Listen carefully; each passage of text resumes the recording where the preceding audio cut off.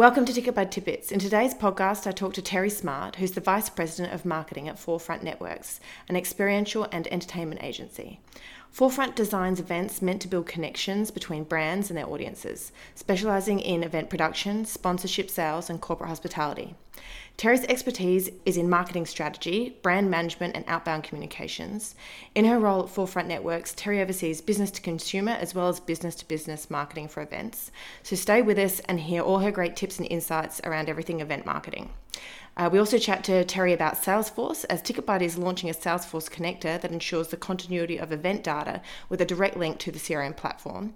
Terry shares how Forefront Networks utilises Salesforce as a key part of their strategy to maximise the success and profitability of their events.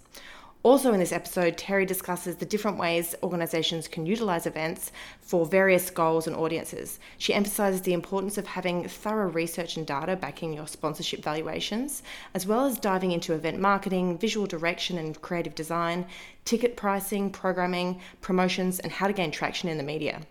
We finish up by talking about the importance of assessing the financial sustainability of your event. We've packed an awful lot into this episode, so let's get started. I really hope you enjoy it. Welcome to the podcast, Terry. It's great to have you talking to us today. Thank you. Can you tell us a bit about some of the events that you work with at Forefront Networks? Absolutely. We actually produce quite a range of events. We're sort of known for this huge 400,000 person event in Austin called the Trail of Lights that brings all these folks together over the course of 2 weeks. It's a really community building on the outside, and then on the inside, we have corporations come in and do their Christmas parties as a part of this event. So we reach the business to consumer as well as the business to business side. That's just one event though. We produce company picnics throughout the year. We also just got back from Napa Valley where we co-produced an event that was strictly corporate of about 500 folks that came together in sales rewards, sales incentive, and client reward trips. We span a little bit of both sides of the consumer and the corporate side. Nice. Okay. TicketBuddy is about to launch an integration between our ticketing platform and the CRM platform, Salesforce. I know that Forefront Networks uses Salesforce, so I wanted to ask you some questions around its value and how you use it. For someone who hasn't used Salesforce before, can you explain how an event organizer can utilize it to nurture leads and develop relationships through their events? It's very important to utilize Salesforce as more than just a gathering place for client data.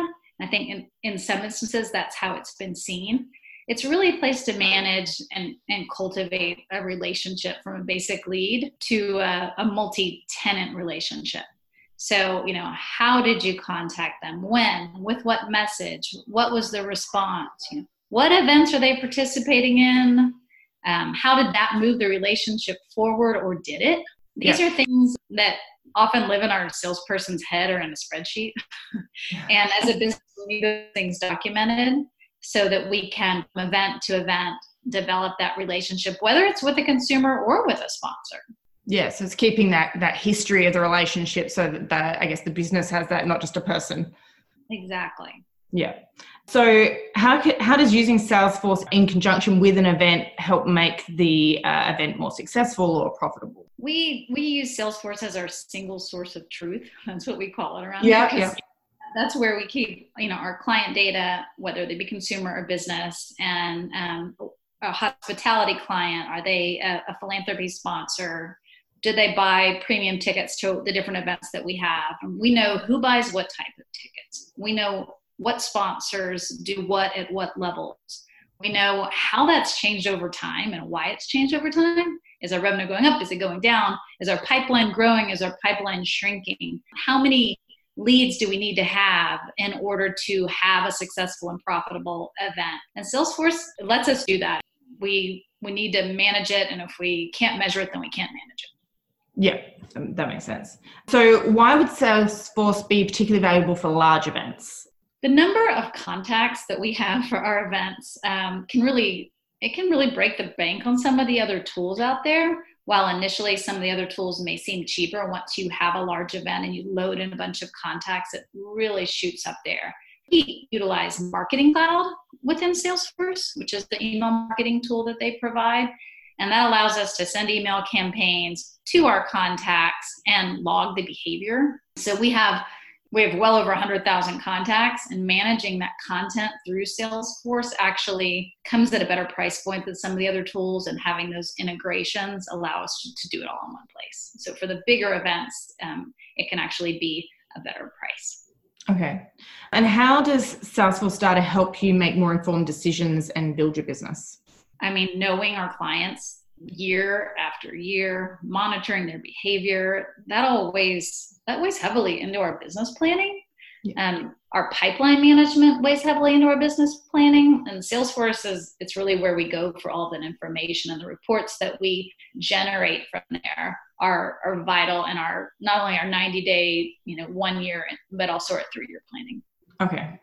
Connecting Ticketbud to Salesforce enables event organizers to easily report on opportunities generated from events and reduces the duplication of data. Can you explain some of the benefits of having your event ticketing platform connected directly to Salesforce? Absolutely. For us, this is critical.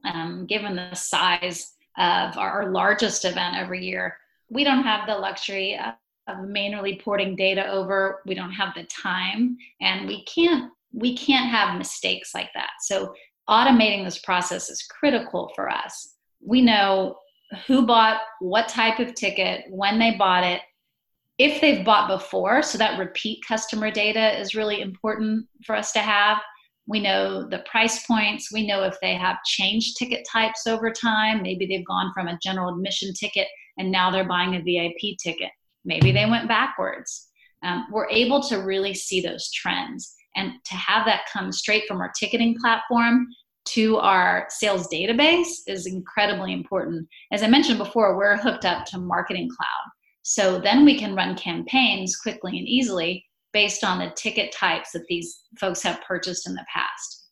Also, through our clients, we know that even if this one event, they purchase this type of ticket type, if we have, let's call it a VIP experience at another event, we can go look at those folks that have bought VIP tickets at one type and try to transition them and move them to another event as well at that same level. Okay, yep, that makes sense. So to shift gears a little bit, so when talking about events, there's one question that I always ask people, and I think should be addressed first, which is why do you want to have an event and what are you trying to achieve with it? So events can be utilized to achieve lots of different goals, but you have to be clear about what that goal is at the start. So it might be a fundraiser or an engagement opportunity, community building, a chance to get people to try your product or service, or obviously an opportunity to build your database of contacts. Can you talk a little bit about the different ways events can be utilized by an organization or brand? Absolutely. We have brands that want to connect with their audiences. And what we've really found is that an audience can be defined in whatever way that is pertinent to that brand's goals at the time. So a brand may want to connect to their internal audience. Maybe they need to have an event for employee engagement. And that's the number one thing they need to do because they have retention goals or they have hiring goals in the community and want to be seen as a great place to work. So that's one way to look at it. Another community might be the community that actually physically surrounds them and wanting to endear themselves as they bring in more jobs or are seen a certain way in the community. The other place that a brand might want to connect is with their actual client and consumer. So there's 3 different audiences there, just right off the top that can work through the goals of that employer or that client. Yep, that makes sense. So organizations and brands can also use events as part of their marketing strategy with sponsorships and brand activation. So that's the other element is you may run an event, but other people may want to participate in your event. Can you clarify what a brand activation is and why that's a valuable marketing strategy for brands at events? So brand activation is really a brand coming in and saying, I want to interact with you, this audience. So again, they decide what the audience is based on the goal, and based on the event. But I want to activate my brand. I want you to understand me. I want us to integrate together. We created a brand activation for HomeAway at Austin City Limits. Actually, for the last 2 years, we do their backstage experience for their VIPs. And, we made it a home away from home backstage. There were places to relax. There were little areas to sit and talk. There are all the comforts of home because it was home away. And so it's finding a way to take a brand and bring it to life in an interactive and unique experience with that audience that you're trying to reach. That makes sense. So can you share some advice for event organizers around gaining event sponsorships and how to communicate that value that they can offer? We actually have done a lot of studying on this. This is an important one. We actually sent someone from my team to go get specific training on this when it comes to developing packages and trying to understand how to sell these. And what we've learned and what we've been formally trained on is it always has to start with the goal of the sponsor. So even though you have this event and you think it's the most magical place and there's going to be all these consumers there and we think it fits the demographic perfectly for a specific brand, you got to find out what their goals are. Their goals are where it starts. Understanding the goals of the brand, and if there is a match with your event, that is where you're going to shorten that close cycle. That is where you're going to increase your close rate, is by ensuring that that's there first. Otherwise, you're just sort of shooting arrows out there. That's the number one thing we found. The second thing is making sure you're valuing your sponsorships correctly. You may think that the title sponsor to your event is worth $100,000, but there's actual math that should go behind that. Sponsorship valuation is often overlooked, but the way to give your salespeople the confidence to go out there and get those sponsors and close those sponsors is by arming them with the data that supports that price point. And again, that's one that's often overlooked and probably the second thing I would say there to close out that topic. Rather than pulling a number out of the sky. Right. So where's the best place to start with marketing an event? Like, where do you start the planning process? Well, again, we go back to the goals.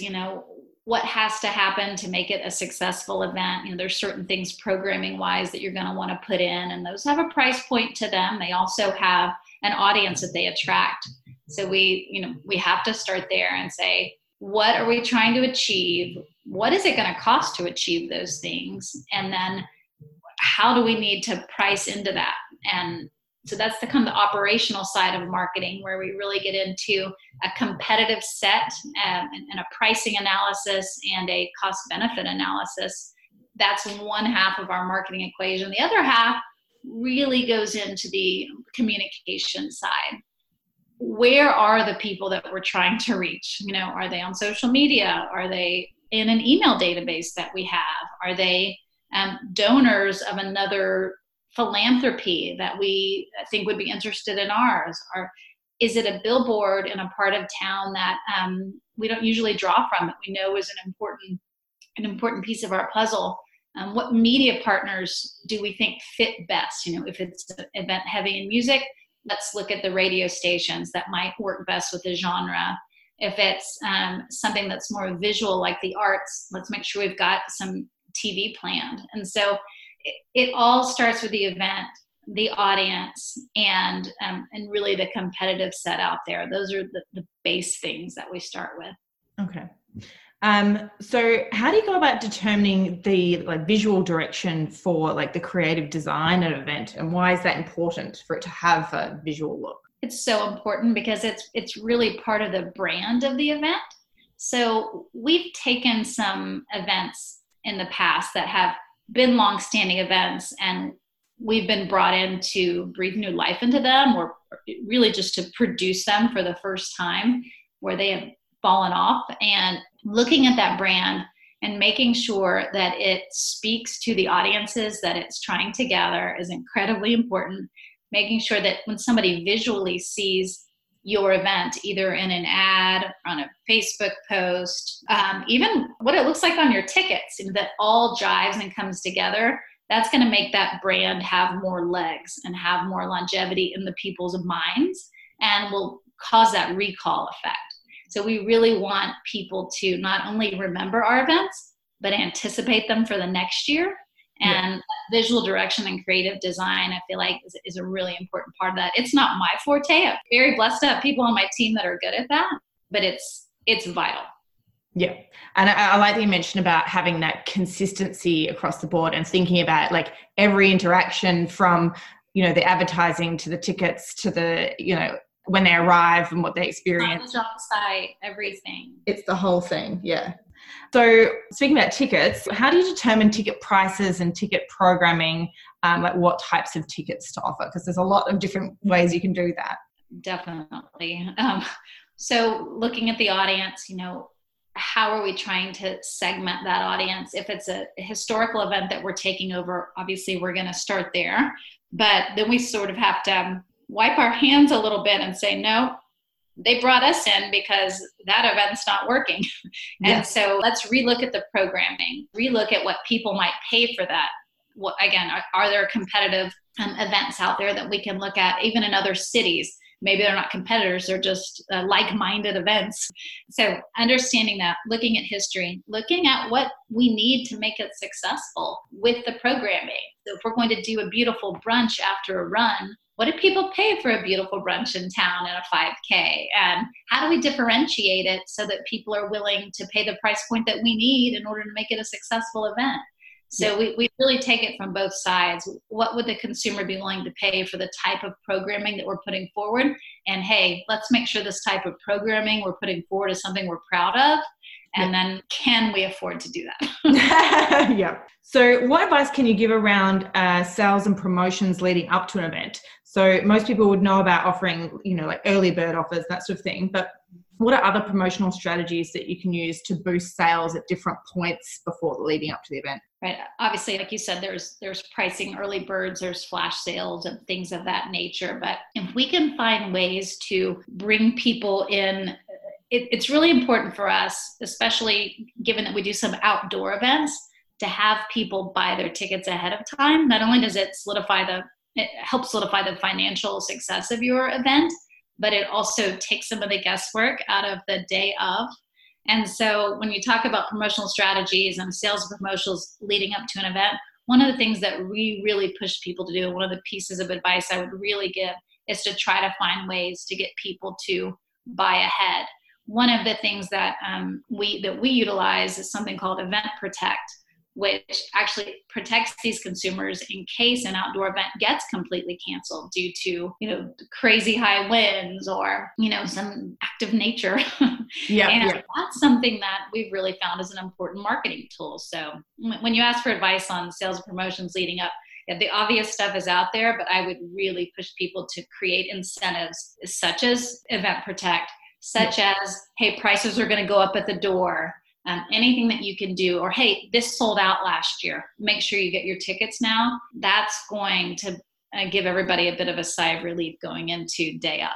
Yeah, because it's creating the urgency of it, like you might miss out or the price will go up, and then also mitigating the risk of bad weather. So if you've got something like Event Protect, which TicketBuzz events can all use, that's another way that you can sort of encourage people to have the confidence to buy early. So what are some of the key elements to an outbound communication strategy for an event? Oh, well, for us, our outbound is, I would call it pretty straightforward. We utilize that email database that I talked about. That's why Salesforce is such an important piece of our strategy. Our email database is our number one ticket seller for us. And secondly, we utilize partners. In Austin, there are social media partners such as Do 512 or 365 Things Austin that we'll use to place advertisements to get people to buy tickets. We will use tracking codes so that we know what's coming from there. And then eventually, what type of ticket did they buy? Again, back to that connector with TicketBuzz and Salesforce. Yeah. People coming from this ad end up buying this type of ticket is really powerful information when we decide how much to spend, on that advertising for that outbound communication. The other things we do are our own social media. So we have our own channels, of course, and we use broadcast partners as well.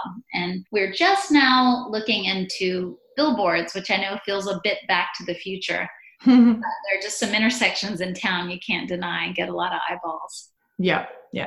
So if listeners want to be able to earn PR for their event, what are some tips that they can use to gain traction in the media? I mean, you need a unique story. Going out with, hey, tickets are on sale is really not that. Not going to do it. You got to find what are those angles that the press wants to pick up. Is it that it's the 70th year and there's someone's personality, a name behind it that you can really build a story about that they want to put on the front page, of of the entertainment newspaper. Is there something new at your event that you haven't had before? Is there a celebrity that is going to be your host or your endorser? Anything that you can find that's new and different and press-worthy is what's going to do it. Announcing sort of the same old or a price change, something of that nature, it's just going to just fly under the radar. Yeah. You're creating the story for them and presenting like, here's your story. We've got it ready to go. I wrote it for you. Yeah.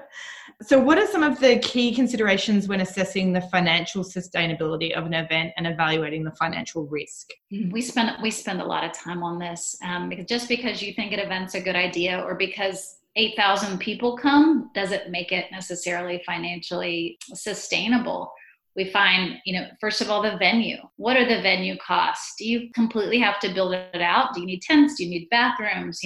Or is it an indoor place that has fire code limitations, so you actually can't get enough people in it to make it profitable for you? So we start with the venue. We look at parking. Parking's important these days. Yeah. We look at, again, what else is going on that weekend, right? So from a financial sustainability, you want to have something people look forward to on that weekend in April. And if there's 3 other things going on, you may fall out of favor. And so we look at time, place, and then just the community's desire to see something again and again when you're looking at something from a consumer and a sponsor standpoint. For corporate parties, it's a little more straightforward. So if a company comes to us and says, I want to host a 400-person summer picnic, we can build the financials around that by working with that company. What are they willing to spend? Okay, here's the location options at that price point. Here's the project management that it's going to take. Here's the catering we can bring in. Those are the easy ones because you are just dealing with a straightforward budget. But when you're building a consumer ticket from the ground up, you're looking at a lot of other factors like venue and how many people you can actually serve. While we produced the Austin Ice Cream Festival last year, got 8,000 people there, and it was wonderful and fun, but sustainable, that park is only going to hold that many people. And so how do you grow it in a brand like that? Those are the hard questions we have to ask ourselves every year. Yeah. And then something else I noticed, you have experience leading remote and virtual teams. And I know, a lot of event organizers are running events, in different cities or dealing with different staff across the country. So I'd love for you to share some advice on how best to manage teams that are not in one location. So do you have sort of strategies you can use to ensure the teams are connected and effective and essentially working as a team? Absolutely. We certainly have, standing meetings that are important and vital for everybody to get on the phone and talk. I love to do those over video conference. That face-to-face is important. I try to make sure that we get together in person outside of just the day of the event, because those are stressful days. So, only coming together a few days before an event, during an event, and then flying out, you don't get to build that camaraderie. Yeah. So I certainly try to ensure that we get together in between events for planning, for team building, so that we're not just coming together when it's a little tougher. So I think that face-to-face is important, and it doesn't have to be every month, but it needs to be, at least twice a year outside of events. We also use tools. We use project management tools. Those help us keep everybody on task. But that's, a bit more of the tactical side. But the warm and fuzzy side is the making sure we get together and team build. Yeah, that makes sense. So I might finish up by asking, is there any advice you wish you'd been given at the start of your career, or advice that you thought really helped you? One of the things that I really felt helped me, and that I really try to pass on in mentoring others, is to really gain some skill sets and not just be a generalist. So you will eventually, you can evolve to managing all different sides of marketing, for example. But when I started, I was told, really go and understand pricing, really go and learn and read and get really good at that. Because once you understand pricing, then you can start understanding supply and demand. And then you can start understanding how to create that demand. And then you can start understanding how to fulfill that demand. And I felt like for me, and I'm a bit more of a numbers-based marketing person anyway, that was really great advice, because I was seen as somebody that knew how to do something, and that made me hireable, and it made me promotable. And that's one thing that I tell people all the time. Pick something you really like. I liked pricing, and get really good at it. And then the other stuff you can build around it as you grow. Yeah. And seeing we talk about events, I always like to ask people what's a great event you've attended and what you loved about it. Now, this is a hard one for me because I'm so biased. So I have to think about that one for a minute if I don't want to pat ourselves on the back here. Maybe I'll be a little bit more general. I love events that are multi-sensory. I love events that bring in different, like food, music, drinks, an activity that you're actually doing something. Yeah. Those are the kind of events that I love to be a part of. But I'm fine to just go and sit and taste something or hear something. Those are nice, but I really like to be, I like to be tested on all the sensors. And so not answering you directly because I'm really, nothing's just jumping to my head that wouldn't be self-serving. I love the multisensory. That's just something I really get jazzed about. No, I actually agree with you. That's definitely my favorite. Anything that I can get involved in, experience, and I don't think we're alone in that. I think definitely with all the different events that are experiential is the direction. Yes, yeah. People want to get in and hear and feel and touch and smell it and everything. So it's definitely something for all event organizers to be aware of, that integrating those sort of experiences are really, really valuable. So thanks for joining us on the podcast today. I really appreciate it. And we got through some of the technical sound cutting out there. We made it through. But it's great to have you. Thank you so much. It was nice to talk to you as well.